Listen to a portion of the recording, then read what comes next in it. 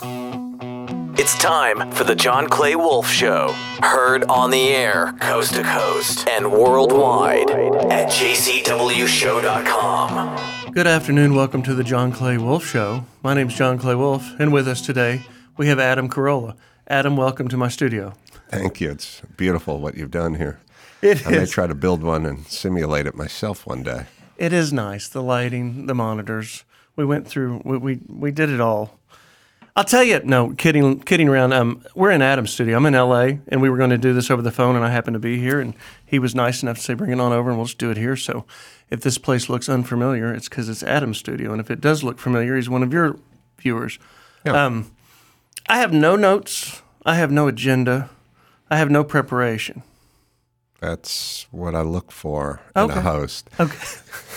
Yeah, well, you don't have to worry about me. I like know. talking cars. That's why I'm not worried about it. I mean, but what I do, you've been on my show before. You probably don't remember it because you've done so many when you're going on tour, you do so many radio hits. I've done so many hits. Sure. So many hits. I do 4 hours live every Saturday. I do 50 shows a year on 72 stations. We're cleared on 72 classic rockers around the country. That's good. It's fun. Yeah. So I'm still a Radiohead. I'm still doing terrestrial. I love radio. I do too. And I know it's dying and it's dead, and who would do that? Well, still a lot of people listen. Yeah. I mean, the numbers are lower since COVID, but it's still, right here we're on KLOS, 95.5. Well, grew up with it. Right. And you caught my radar when you replaced Stern. Was that LSX, KLS? KLSX. Yeah. Mm-hmm. That was in 05? I think it was in 06. When he did the switch? I don't know. He probably did it in 05, but I think I started at the beginning of 06. Right. How long did you do that slot? I did it 3 years plus. Mm-hmm. Do you miss it? Short of the early morning wake up? It's a different medium, God almighty, live radio. Yeah. Doing comedy early in the morning was always a little bit of a grind because comedy is sort of, I would always say this, like, you like steaks? Everyone goes, yeah. You like a martini? Yes. How about 5:45 in the morning? They go, no. Right. It's a nightclub type of a endeavor. Mm-hmm. And that's why comedy shows are 10 o'clock at night, not at 10 a.m., you know? And so I kind of felt that doing comedy early in the morning was a little bit more difficult, especially since I wasn't really a morning, guy. But I thought the show was good, and I was happy to do it. Was the expectation of filling Stern's audience, was that rough or was it smooth? It was rough because we got out of the gate with sort of a news girl that wasn't great, and the guy who ran the station wasn't a fan, and there was it was tough. We were hobbled a little at the beginning. The guy who was the program director had in mind to have a couple of local talent that he oversaw slide in, and then when I got it, he looked at me as kind of an outsider from another station. He didn't pick you. No, and it wasn't a very hospitable situation. But even with that, managed to grow into something that was resembled a decent morning show. Right. Did you do all? I mean, I wasn't listening back then, but did you do the dirty stuff, or were you just doing you? I was doing me. I didn't want to do a lot of sort of just radio show morning stunt bits and stuff like that. I just wanted to talk and interview people and had ideas. And there would be bits, but they'd be sort of my bits and maybe a little less traditional than normal standard morning fare. You had a better run than David Lee Roth did, though. Oh yeah, we were a disaster.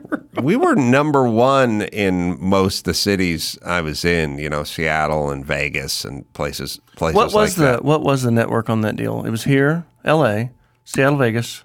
Yeah, I'd have to Google it or something. It's been a while. We're in about 12 cities, and there were good-sized cities you'd heard of, and we did well in all the places we're at. So it was pretty successful. I mean, I would get bonus checks from being number one in Vegas and bonus checks for being number one in Seattle and that kind of stuff. So we didn't flame out and not have it work, but the mother station switched formats, and when they switched formats, they just went from talk to music, and when they did, that was it for me. Right. How was the money? The money. You and I talked about this, and I haven't listened to it. I mean, you were on my show about, God, it's been 10 years ago. But you told me about it, and I forgot. How was the money on the radio, you being the host of the big morning show versus the man show? Was it more? The money for the initial radio show contract was like 3 years, $10 million or something like that. And then the second year came along, and instead of getting a pay bump, I got a pay demotion. And then third, but I was getting bonus checks. The man show, God, we would get paid like maybe $30,000 an episode and do like 21 episodes a season or something like that, as I recall, something like that. I mean, you were doing radio back when you could make money in radio. Yeah. I think you were on the end of that. I know you were on the end of that. Yes, I was probably at the end of that. Yeah. And that's really what I got crippled up in a motocross wreck years ago, and I was trying to figure out what to do with my life at 32, and I wanted to get into radio because obviously you don't have to walk a lot in radio. And Stern had just left, you'd taken over, and I started this car thing to get on the radio on Saturdays and to have an excuse to be on, get my chops down. And I was like, I can make a living doing this. And I was looking at some of the money. That's why I asked that some of these guys were making back then. But by the time I'd earned my cut to be able to get recognized, to be real, the money was gone. Yeah, it's not what it used to be. I mean, look, it used to be you'd be a successful morning show in Los Angeles and only Los Angeles, just one market, and you're getting millions of dollars a year, right. each member. Or each player on the team, the morning team, there was good money. And then it started, cycled out like anything, I guess. And then you jumped on the podcast wagon first. Maybe not first, but first known brand that jumped on that I remember. It was definitely early. And they would also podcast my radio show. So even though I wasn't intentionally podcasting when I was doing an terrestrial radio, it was number one on iTunes, or so I was informed, and people were doing the early version of podcasting with my terrestrial radio show. What do you, and I don't want to make this some interview. I mean, there's a gazillion interviews, I'm sure, of you out on the everywhere. Nobody wants to hear the same old shit, so I'll try to chop. I mean, I'll come at you from different angles that I think are more real world, but so Rogan is the man now, if that is the word. But what did he do different than you did? Why do you think he's so successful? I don't know. And I'm not putting you down by any means. Don't take it as that. Everybody has their time when they're Taylor Swift. I did Joe's show more than once. First I'd just go to his house and he'd just get high and just do the show. He's a smart guy. He's an interesting guy. He's an interested guy. And he would go really long format, 3 hours or whatever. And he's an interesting guy. I don't really think he's doing a comedy show. I think he's just doing an interesting guy interview show. And I don't know how to explain the success, what the difference is. Well, because I don't see it. I'm not knocking on him, but I don't see where the glue is or the ignition that is so damn successful. You don't. It's that way in every arena except for sports, pretty much. Like you go, God, there's so many more McDonald's than there are, whatever your favorite burger is, right. And then you go, why? Why? Sometimes it's timing. Sometimes there's something we're unaware of. Sometimes it's pixie dust. I don't know. He interviews interesting people and does it in an interesting way. But it's never going to be.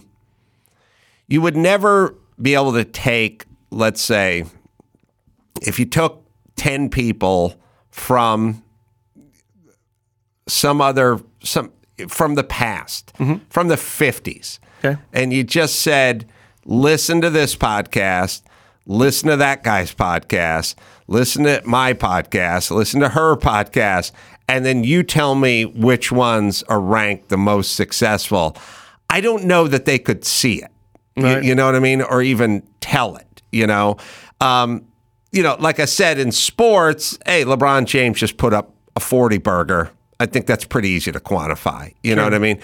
This realm is different, and it's sort of like you'll see ones where it's like, hey, the blonde chick is talking shit about the other blonde chick, like why is that rated so high? You know what I mean? And there's not much of a rhyme or reason for it or to it. It is what it is.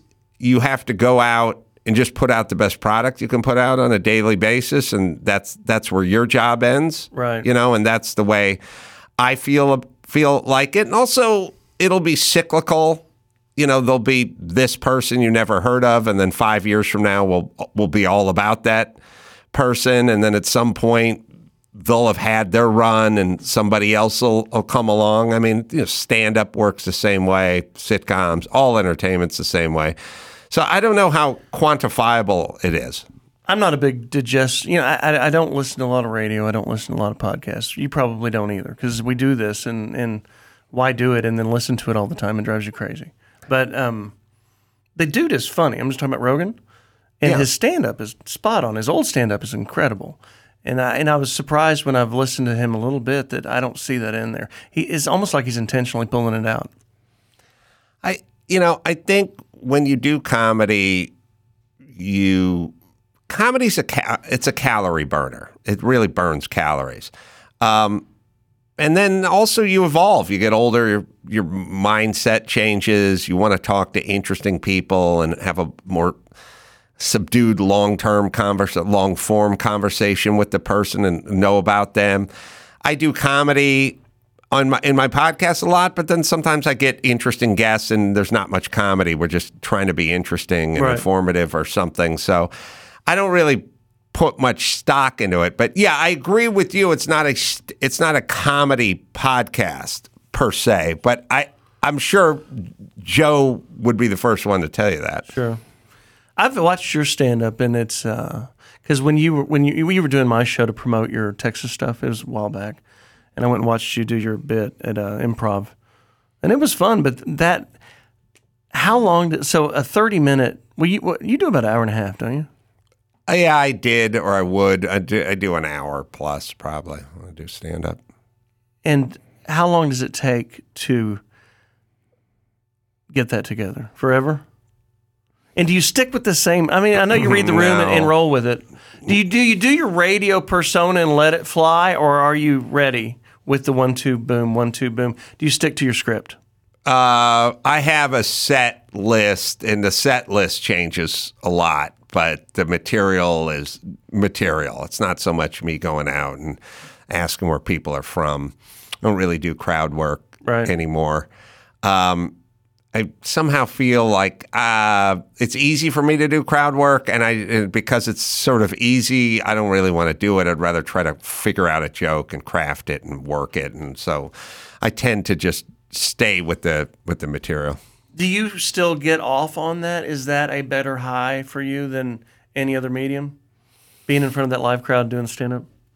It feels good to have people in the room. It feels good when you're really kind of rocking and rolling and they're really laughing. And yeah, it feels good. It's not, for me, my wiring isn't really I need to be on stage or I need to be the center of attention or focus or anything. I'm more of a beat, swing, and a hammer kind of guy. Mm-hmm. I don't really have a sense of like I need to be up on stage or I need people to pay attention. I have ideas. I'd like to convey the ideas. But outside of that, it doesn't really end. When I was on TV, I never really much liked being on TV. I didn't really want to be on TV. I didn't like the makeup and the wardrobe and people looking at you and stuff like that. Right, yeah. It makes you feel like a sideshow. Yeah, kind of. A feminine sideshow when you're in the makeup booth. Yeah, I didn't think much of it one way or the other. I just never had a desire to be seen. I would like to write a book, and I hope you would read the book, or maybe I'll make a documentary and you could watch the documentary. But I never really had that thing, that celebrity thing of sort of being in front of people or on camera. Now, going out and doing stand-up, I do it a lot. It's easy for me. I enjoy it, and I love it when the audience laughs. But when I get off stage, I'm not riding the high or buzzing or anything. I just have a drink, go back to the hotel, go to bed. I looked this morning because I haven't looked in a while. I was looking for CarCast, and it looks like it's been dead for a long time, and you just fired it back up. Am I reading that right? I stopped doing it a year ago or so, but Matt D'Andrea and Goldberg, I think, are the wrestler, are continuing doing the show. Okay, because I thought I saw one, but I didn't read if it was you. I didn't watch to see if it was you on it. So the recent posts are not you? Is these other guys? I'm going to say no. Gotcha. And what is your, was it successful in your eyes, or did it get too stagnant? Did you run out of material for it? I'm talking about CarCast. See, I do this radio show, and it's tits, ass, rock and roll fun with a car button. And then I started leaning into doing a car cast, if you will, my own podcast or video series that's about cars. Rebuilding stuff, the market, because I'm really involved in the car market, and just geeking out on cars, which I don't think the public wants to hear. But what I am realizing is more and more people are way into that than I ever thought they were. And these YouTubers with their big counts, prove that. I don't know if you ever looked at Donut Media or Hoovie's Garage or VinWiki. These different deals, and their fucking following is just like, wow. I've never really been an internet guy. I mean, I go on Bring a Trailer to see if there's some cool stuff up for sale. I hit the auction websites to see what Gooding's bringing to Amelia Island or Pebble Beach, or what RM's got at, Pebble Beach. And I love looking cars, and I like working on cars and all that stuff. I've just never really been a enthusiast. Is that the right word? Because I know what you're saying. I'm deeper in cars than anybody, but I don't really consider myself a car guy. It's weird. Well, but maybe it's just because it's just so second nature to me. I don't identify like I built into it or something. Well, for the sake of labeling, I would just say I'm a car guy, and I would definitely say I'm an enthusiast. But first things, most of the cars I like, none of the car guys like. So then there's always an issue, because every time they go, I'm a car guy, he's a car guy, he loves cars, you love cars, you're both car guys. And then you go, what do you like? And they go, I'm a Mopar guy. And then you go, I got a Datsun 510. And they go, I don't know what that is. Right. And I go, it's a BRE 510. And they go, I don't know what that is. And I go, won the 2.5 Trans Am championship with John Morton driving it in 1971. And they go, I don't know what that is. And then I go, I got a Porsche 935. And they go, I don't know what that is. What's that, like the 911? And I realized I'm a car guy, he's a car guy, but he just wants to tell me about his Chevelle with a big block. Right. And I'm not that. And he's a quarter mile guy, and I'm a road course guy. And then I find myself not that interested in what's going on with his Chevelle, is what I'm saying. I like resto mods. Yeah.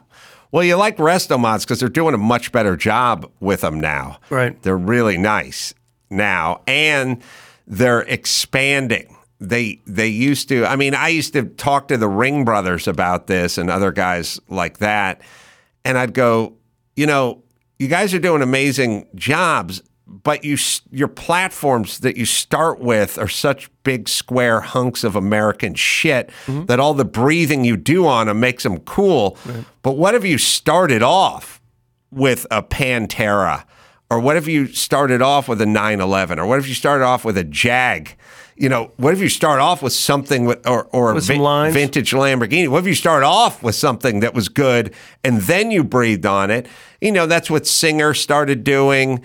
That's what the Ring brothers are doing it now. Even just like taking a 65, 66 fastback Mustang and having that as your jumping off point, you just have a better, more interesting shape to start with. So they are, and now guys are getting, Bruce Canepa is getting into doing 959 Porsches, and he's even getting into, I was at a shop a few months ago. He's doing Ferraris now. Like he's literally he's doing a street 935. He's doing a street BMW M1 Pro car. I mean, he's taking good stuff badass. and starting and jumping off instead of I got the Chevelle or the Judge or whatever hunk of American shit that we started. Now, I get it because you're taking a car that's $500,000 and whacking it up.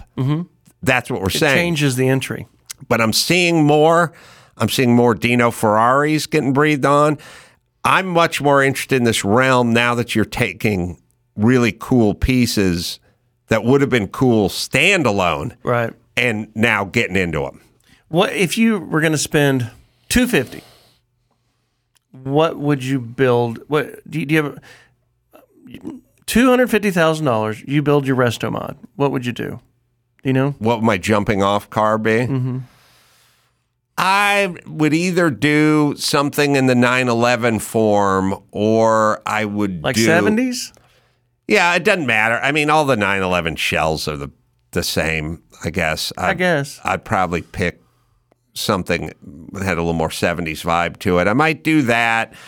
The car I've been wanting to do was like a 280ZX that was really good. They're long. They got that front long hood. I have. What would you put under? What like?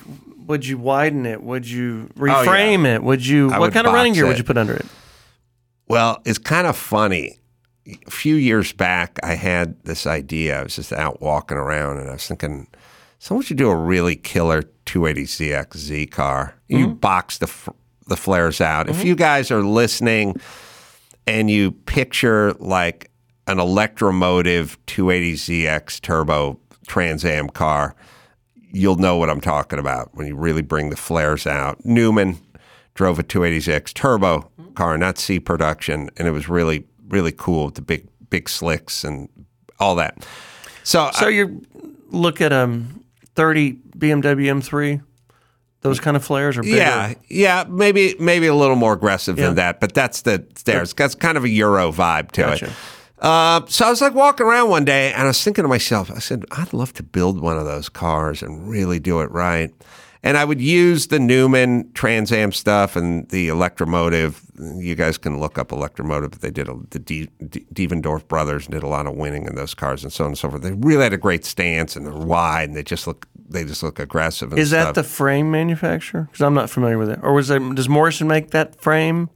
No, the Devendorf brothers and Electromotive. I don't know. One day we should fire up the monitor in here and have somebody put an Electromotive to it. No, in post I can have my guys do it. Yeah, just imagine it's there. I'll have my guys do it. They built those cars. Yeah, but you need to see it. Right. Oh, now. So I understand. Right. Well, put up on your computer. Yeah, I guess. Electromotive. Do that. Electromotive 280ZX. I wouldn't say Trans Am. I'd say Electromotive 280ZX. So I was walking around, and I had a idea for doing a Z car, and you asked me what engine I wanted to. Yeah, that's a knockoff. Okay. Go upper left right there. That's the real one? Yeah. Okay. Yeah, boxy flares, big slicks, turbos, everything with kind of a cool paint scheme. What's it? What's under the hood? Well, what they would have had under hood is a straight 6 with a turbo on it, probably 2.8, and it would have been 2.8, but they're making like 700 horsepower. Really? Well, that's where the turbo comes of course. in, and that's where the genius part comes in. That you're doing endurance racing with a 2.8 liter motor. I mean, under 3 liter motor, and you're getting 700 horsepower out of it. That's where the Electromotive part. I mean, that's where the engineering comes in. But I was thinking to myself, well, maybe I'll power it with the idea I had was a Jag, straight, 2 cam, 4.2, 3.8, triple triple Weber side draft, 50s. I said, oh, because that car had a straight six in it. Right, so it'll fit. And I'll go with the straight six, but I'll go with the twin cam straight six with that big, beautiful Jag head on it and the three Weber setup and maybe a 4.2 or something in there. And that would be really killer. Is reliability a problem? No, not amount. Not when you take it down that far. Not the amount you're going to drive that car. But I then realized that I have an engine that's sitting around that would be killer for that car, which is Newman had a 280ZX, and they put a V8 in it, and he raced it with it.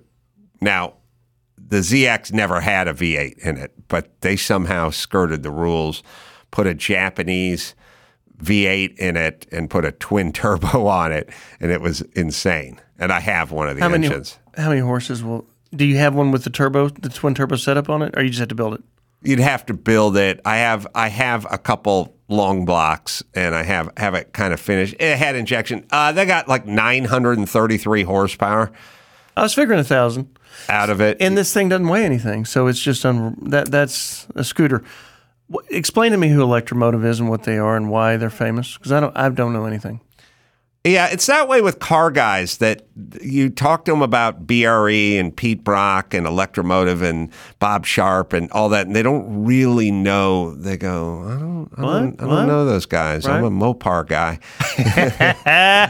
If it ain't a 446 pack, then we can't keep talking, boy. It's like a trumper. Datsun did a lot of racing in the late 70s. They did a lot of racing, and there was the East Coast was Bob Sharp. And was this their Shelby? He was driving with Newman. Was this their Shelby? Was Electromotive their Shelby? Was Electromotive their Yenko? No, it wasn't. It wasn't. There was Bob Sharp out of the East Coast and Newman. There was Pete Brock, who invented this. You know Pete Brock? Nope. Split window Corvette he designed. And Pete Brock, the Shelby Daytona? Yes. That's his design. Gotcha. So he's that sort of whiz kid who came up with the engineering. I did a walkthrough with Gary Patterson a few months ago in Vegas, and we cut up some tape. It was good. I learned a lot. Have you ever been to the Shelby America museum out there? Colorado? No, in Vegas. Oh, no, I've been in the one in Colorado a few I didn't times. even know they had one. Oh, they got a great one. They got Daytonas there, real series history Daytonas there, and Cobras and all that. I've been trying to buy a Series 1 because I believe that they're going to rise in value. I mean, they're about $115 now for the non-supercharged, and the supercharged is about $180. I don't think you could go wrong with buying that car. I don't either. And then there's the Jag 220. That's more like $500,000, but you wouldn't go wrong with that car either. Electromotive was out on the West Coast. Bob Sharp's on the East Coast. Pete Brock, who worked with Shelby and for Shelby, broke away from Shelby and started his own race team, which is BRE.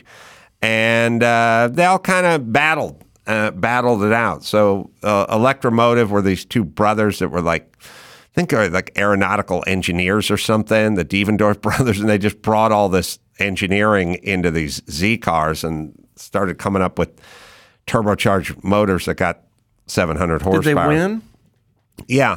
BRE won, Bob Sharp won, Newman and Sharp won, and Electromotive won as well. If you go to the car, that's another Devendorf car. Oh, that's shit. See that the way the fin is? It's a little different. If you go down to the left and you go 3 down to the left. Here? 3 from the left. There it is. Okay. Yeah. That's the big Newman twin turbo V8 car, which is a twin turbo They had car. to move the frame to get that thing around. Yeah, that thing is almost a tube frame Right. car. Yeah, I own that car. That's how I know.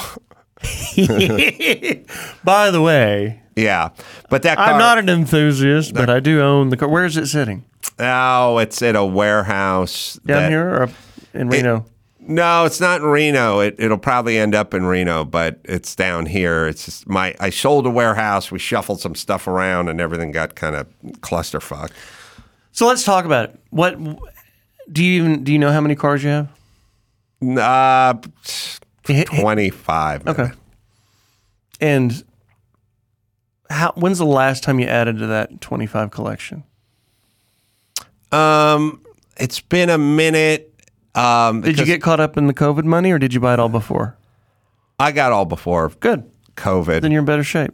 I bought, I don't know, a Newman, a Porsche. I think it was a Porsche that I got it last. He raced in, I don't know, the Petite Le Mans Series, Road Atlanta. Is there a list of your cars online? Probably. Let's see if I can get it, because it might stimulate your brain. I understand. Did you get too many cars and it's like, Well, you know when you see I them. can tell you what they are. I can memorize them. Then start rattling them off real fast. I got a BRE Roadster. That's a Datsun 2000 Roadster. Everyone's going to have to Google all this shit. Huh? I have a BRE 510. It's a Datsun 510. I have a second BRE 510. I have a second BRE Datsun Roadster. I have Cutlass tube frame cars, 89 and 90. Those were cars that Newman drove in Trans Am in 89 and 90. I have a TR6 Triumph. What year?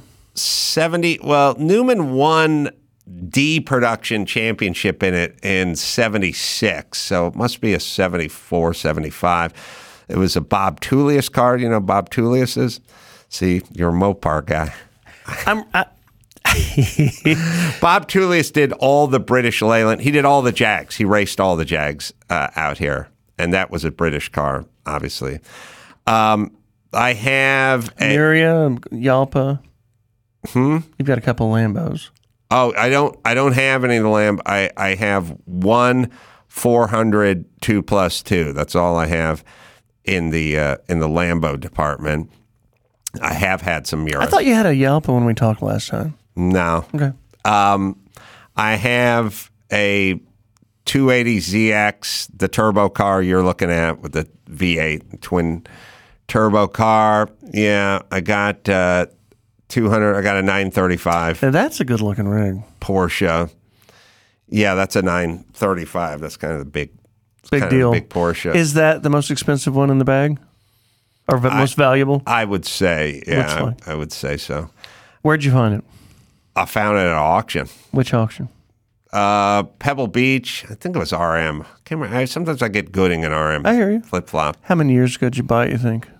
Several. I don't know, 5 years ago, maybe more. Can't remember. Do you remember what you paid, or do you not want to talk about it? No, it's public info. It was like 4.4 or something. Plus 10%? Or did they do you a little better? Those goddamn buy fees will bust your ass, man. Yeah. I mean, yeah. Who are you talking to? Right, I hear you. Yeah. That's why I try to stay the fuck out of the auctions and buy them direct. Well, listen, that's what everyone wants to do until they get a car that you want, and that's the way it's being sold. Right. You know, I agree. I'd rather just walk up to somebody. Have you had much success, having people scout them for you? Yeah. Are you a drunk bidder? Do you get there and get emotional and do it on the day of, or do you go in there to buy it? Do you know where you're going there for, or do you fall in love at the bar? Well, I would usually research it and figure out what cars looked good to me and what seemed like a deal and what has value or upside or something like that. Sure. And then I'd get drunk. Okay. And bid. Do you know Gary Bennett from Barrett Jackson, the long-haired dude? Yeah.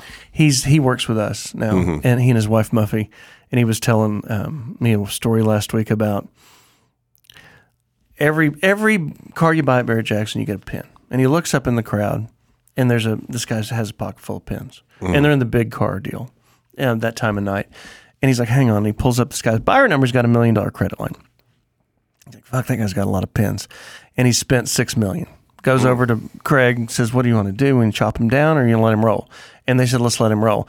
And spends him $11 million. And most of the cars are Pratt's cars. Mm-hmm. So next day, guy comes in when he's not drunk and says, bad news, I don't have the money. And he's like, okay. So they call Pratt and like, hey, man, this is too bad. This guy can't pay for these cars. And Pratt's like, that's a you problem, homeboy. Wow. That is not a me problem. So they literally had to hold the guy's cars, make up a loan agreement, and he started making payments, and they would release the worst cars first so that he didn't get out of whack. That's interesting. That's a bad example of a drunk buyer, but he did make good on it. I don't want to say who it is because a lot of people know who it is, and I don't want to embarrass anybody, but that's a... And there were other stories. He was telling me how, the guy comes in the next day after being drunk at Barrett and buys the Mopar. Yeah. Hey guys, you gotta let me out of this. You gotta let me out of this. My wife will fucking kill me. I wasn't supposed to be doing this. I actually don't even know if I bid. And they play the tape back, and he's high-fiving his boys after he buys. Yeah. And they're like, you bought it. So they would have to put the car on ice for a minute and then send it to the next sale and sell it for him because he couldn't have it delivered to his house, or he'd have to tell his old lady what he'd done. But you could only imagine some of the great stories that happen in that setting to people that aren't used to that setting. Yeah. Well, do you have one? That's why they serve. Do you have a oh fuck story at a sale at an auction? No, I've gone to auctions and I've probably had paid too much for a car before. Not regularly, but it's been done. Usually the stories have a good ending. I usually get them at a good price and sell them at a better price at some point. What is your strategy on selling them? Or do you have one? No, I don't have a strategy on selling them. I just get cars I like and then have them for a little while, and then at some point I want something else. Do you decide to sell them, or people come bug you about something and you just sell it?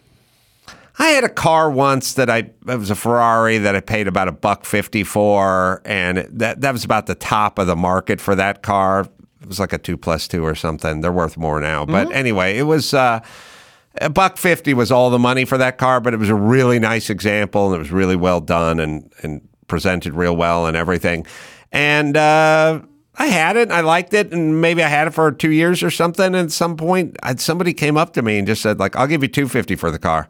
And I was like, I had no intention of selling it, but I'll make if you want to pay $250 for a car that really wasn't worth $250 at the time, then fine. Now they're probably $375 to $450 or something now. So the person was you're in that space, and you are a celebrity, right?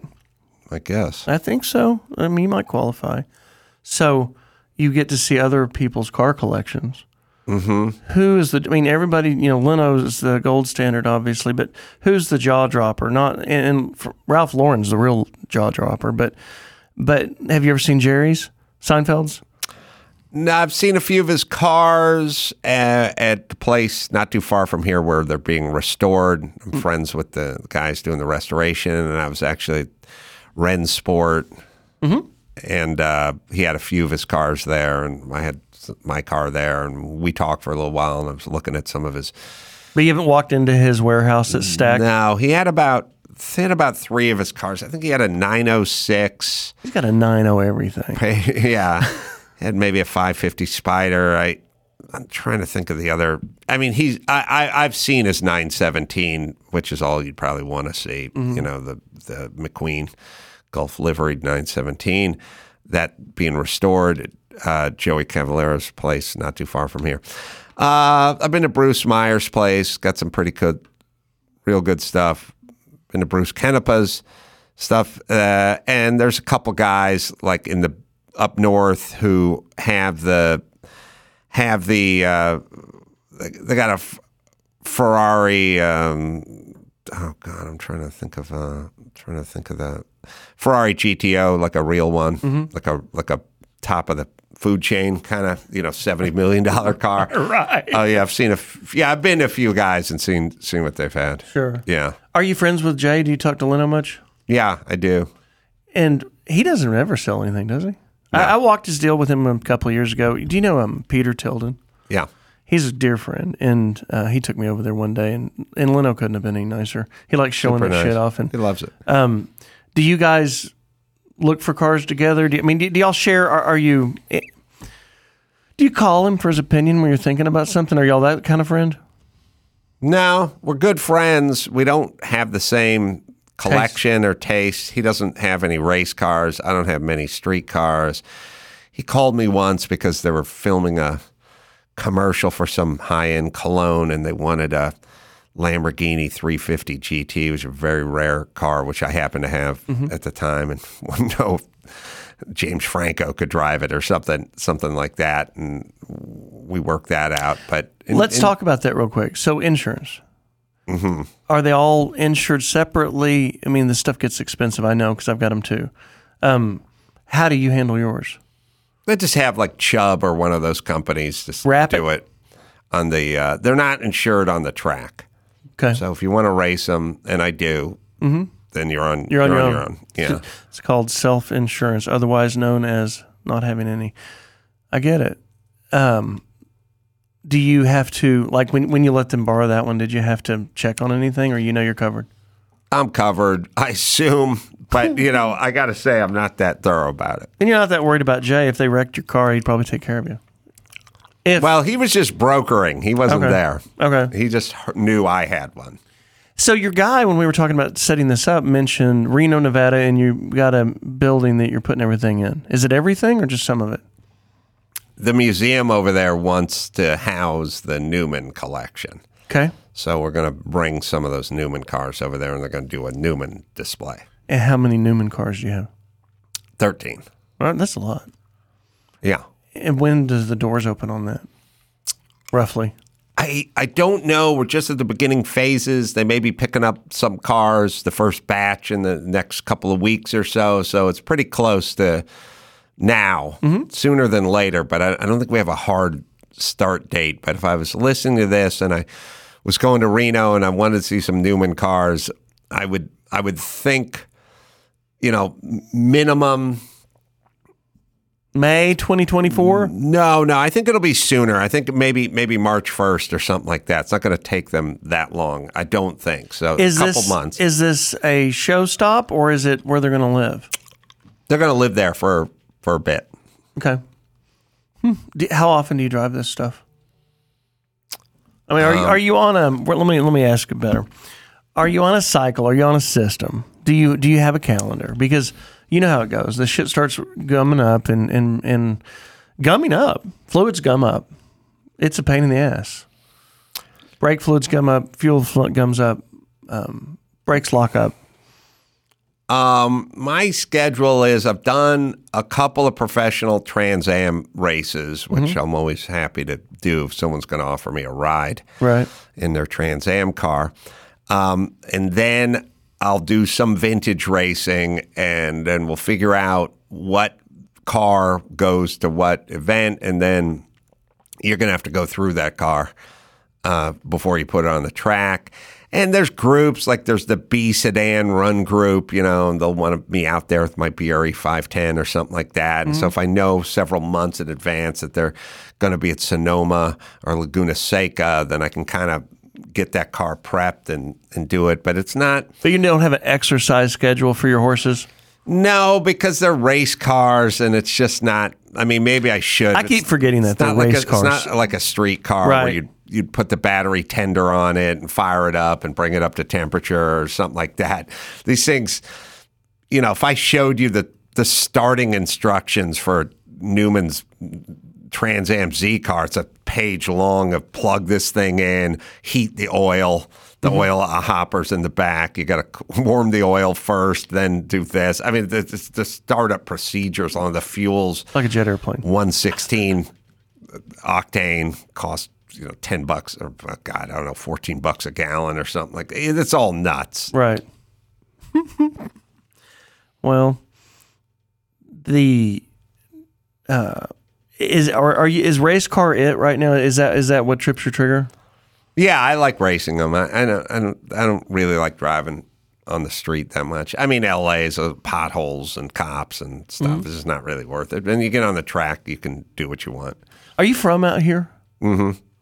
It is nice. I haven't been here in a while. I used to come every 2 weeks because we run our auction in Dallas, and we syndicate the cars digitally into that. It'd be like syndication on radio, but in reverse, where the towers are going back to you in the center. And so we have our hub in Dallas. We sell 1,000 cars a week in 6 lanes. And then, but the West Coast deal never could get to work in that syndication model because of the time zone. And we started at 9:30. 7:30 was too early. So when the cars that were sitting on the ground here were up, we didn't have enough money on. Everybody bidding on them was figuring transportation across the country. And when you're running on a small margin, that doesn't work. So we started a live lane in Anaheim.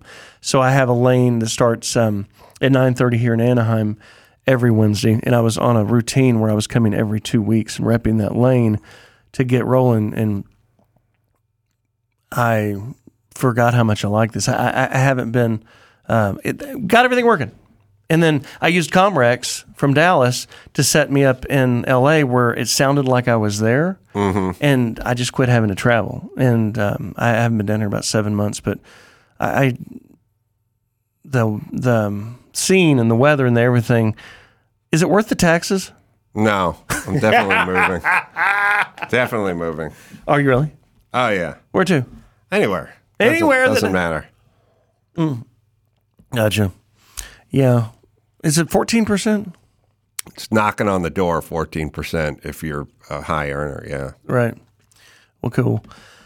Well, thanks for the info. I'm glad that I came by. Thanks for loaning us your studio for your interview. Sure. And do you have anything here? Any cars? Nah, I'll show you a couple of pictures of a couple cars and some stuff, but I don't really have anything here. Are you touring anywhere in 2024? Oh, yeah, I'm all over the place. You already have your schedule? If you go to AdamCarolla.com and you'll see live dates or live events or something, I'll probably come to a town near you. Sure, Dallas is near me. Yeah. So I would assume you'll come there. Well, cool. Appreciate it, Adam. Sure, my Thanks, pleasure. sir. Thanks, John.